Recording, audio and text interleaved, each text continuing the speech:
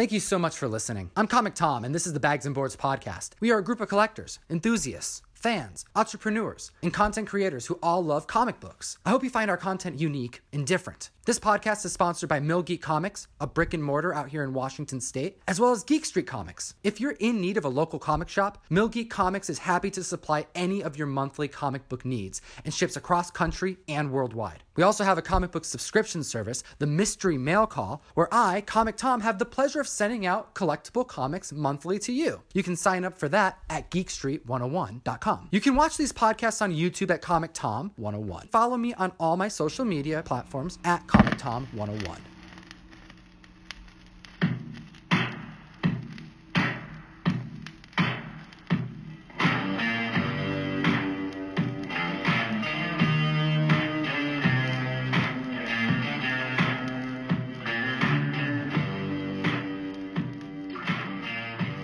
I've been thinking a lot about the word value lately. You're going to hear me talking about that a lot on the mic. Mostly because I want to bring our audience value with the content that we make. And we wanted a reason. Like I found like we were struggling with a reason to discuss comic books specifically, like issues of comics. I want an excuse to talk about panels. I want an excuse to geek out about comics on the mic. The problem is that everybody's reading different things. To get people to collectively read what you're reading is difficult. And to care about a particular series that you're reading is a shot in the dark, whether or not the audience member is going to even care about it. So I was thinking about purpose and value. And then I was kind of reminded of something. There's a collection that I picked up a couple months ago, okay? It was an Avengers collection. And the person that sold me this collection said, hey, it's all Marvel. There's no DC in here. It's all Avengers. It's a bunch of Spider-Man. It had some Frank Miller Spider-Man in there. It had some, I think the lowest Avengers issue was Avengers number 7. That Thor cover is gorgeous. And this person said something that really stuck with me. And he said that I only had Marvel because my buddy, my friend, his mom bought him DC.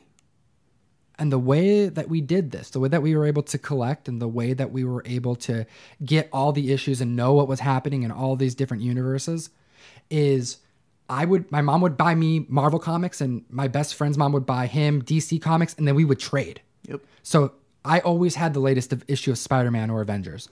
But that way I knew if I got those, I can borrow my friend's Batman, JLA, and Superman. Okay. And he told me this story. What did this story mean? Well, to him, it meant he every week would get his comic books and then he'd have a time where he would sit down with his buddy and they would trade and they would sit on the bed at one of each other's house. In this case, he said he'd put on Iron Maiden on record, you know, and he was explaining his routine in his teenage years, passing his Avengers book to his buddy while his buddy gave him his Batman book. And they're like, oh my God, they're freaking, dude, can't wait for this. Wait, read this. And they're geeking out about it. They're kids, right? And all I can think of is like, man, that's gone.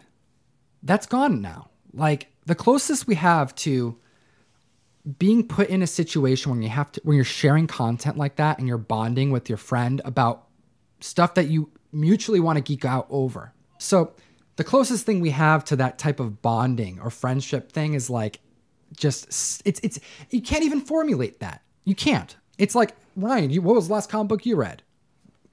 Something random. Cool, something random. I read a comic book. I try to read a comic book every day.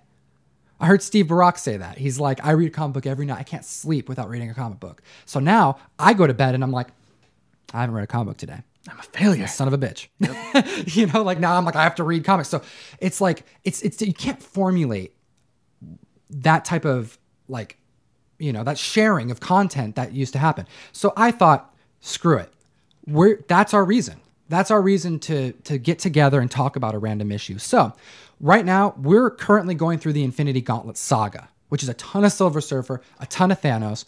And right now we're going to talk about Thanos Quest. Why? Because we read it. We read it recently, and I want to talk to my buddy about this comic book because it was awesome. I want to have that feeling that the guy I bought that collection from with his friend way back when, I want to like recreate that in 2018. Bring it to the future. Let's do it. So Thanos Quest. It's a good one. It's awesome. It's kind of hard to separate it from the Infinity War film. It is. That was a It's problem I ran into. completely different. It's completely different, but if you read the back of the box, it'd probably tell you the same thing. Thanos gathers the Infinity Stones Yep, to wipe out half the life in the universe. that's correct. That's the bare bones summary, and it applies to both. I would argue the movie was a little more entertaining in its depiction of this quest. They made the movie appropriate for the storytelling to appease the audience, because if you make the Thanos quest into a movie, people would be like, what the hell is going on? Is he trying to have sex with death, the entity death, The Grim Reaper. What is he's trying to make love with the Grim Reaper? Like what? But it's different. It's different, and when you're reading it as a comic, it makes sense. It makes a lot more sense. Because it's a comic book. But Thanos Quest, it's part 1 and part 2. We're going to talk about part 1 right now, and you summed it up well. He is on a quest to collect the Infinity Gems. You find out a little bit about how the Infinity Gems were created, and yeah, the part 1 is him collecting half of them, and the part 2 is, spoiler alert, collecting the other half. I think everybody knows that he gets it eventually, so we can say that now. But what's cool about this story is, like, if you haven't watched our past videos on it, we've done a number of Silver Surfer videos on the Infinity Gauntlet, because this story actually begins with Silver Surfer. Thanos' return, his resurrection, happens in Silver Surfer 34. Right. Once we hit Silver Surfer 40, we move on to Thanos Quest.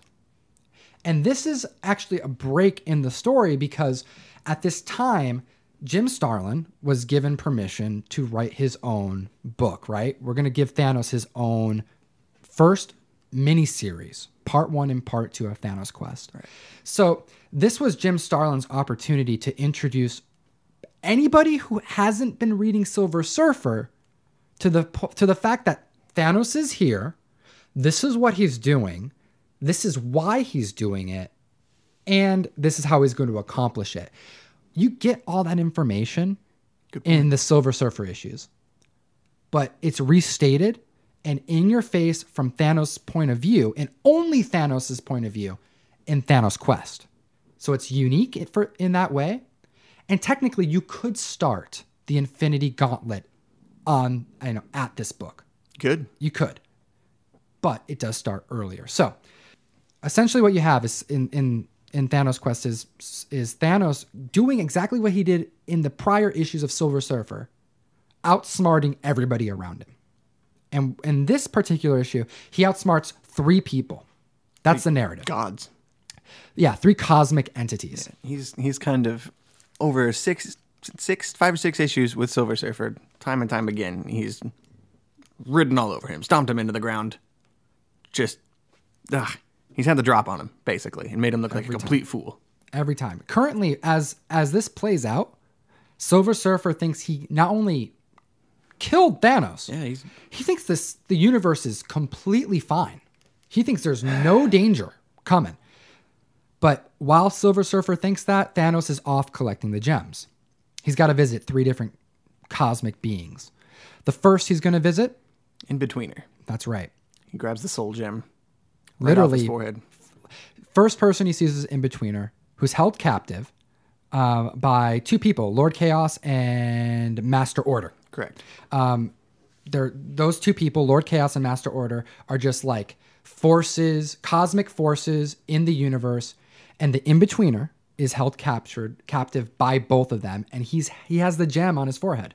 A lot of them do. Yeah, everybody in this story has a gem, but few of them even know the power of the gem. Right. So what's nice is that you're seeing, what I like about these stories, specifically this 2-parter, is that you see Thanos not just use his wit to get the gems, but you also see him use foresight in the off chance that he can make a mistake, because he wants to make sure he does this right. He doesn't want to leave anything up to chance. He wants to make sure that he does Death's job, to the extent that he promised her.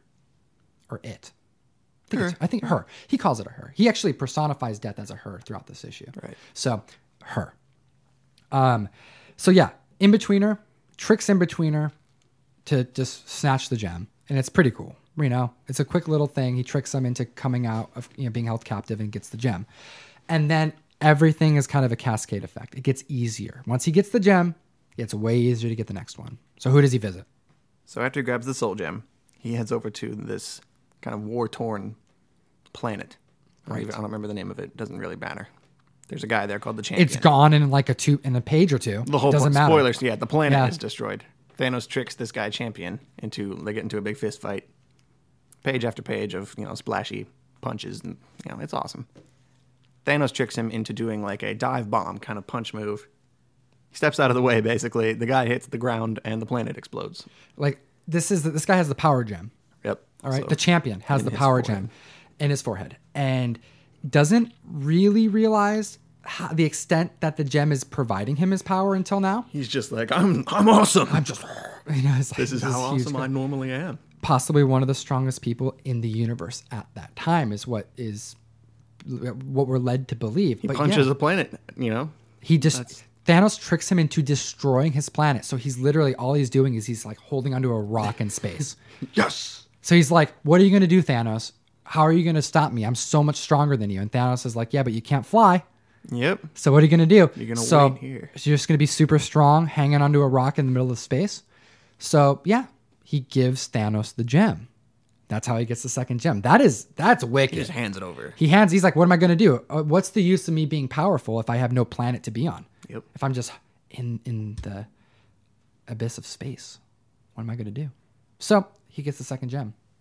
My favorite is the third gem. Mine too. Easily the best of the all three. 6. I might even be convinced of that. Ryan, I am like tempted to get the panel that that we're going to talk about. Yeah. Tattooed on my arm right here.